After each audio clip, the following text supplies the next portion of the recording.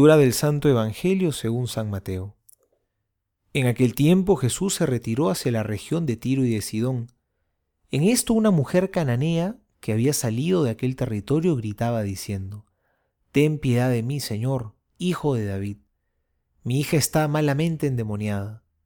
Pero él no le respondió palabra. Sus discípulos, acercándole, le rogaban: «Concédeselo, que viene gritando detrás de nosotros». Respondió él: No he sido enviado más que a las ovejas perdidas de la casa de Israel».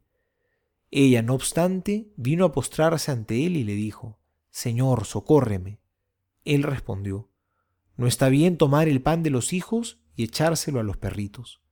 «Sí, Señor», repuso ella, «pero también los perritos comen de las migajas que caen de la mesa de sus amos».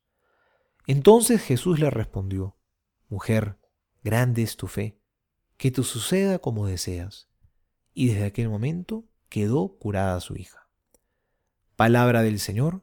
Gloria a ti, Señor Jesús.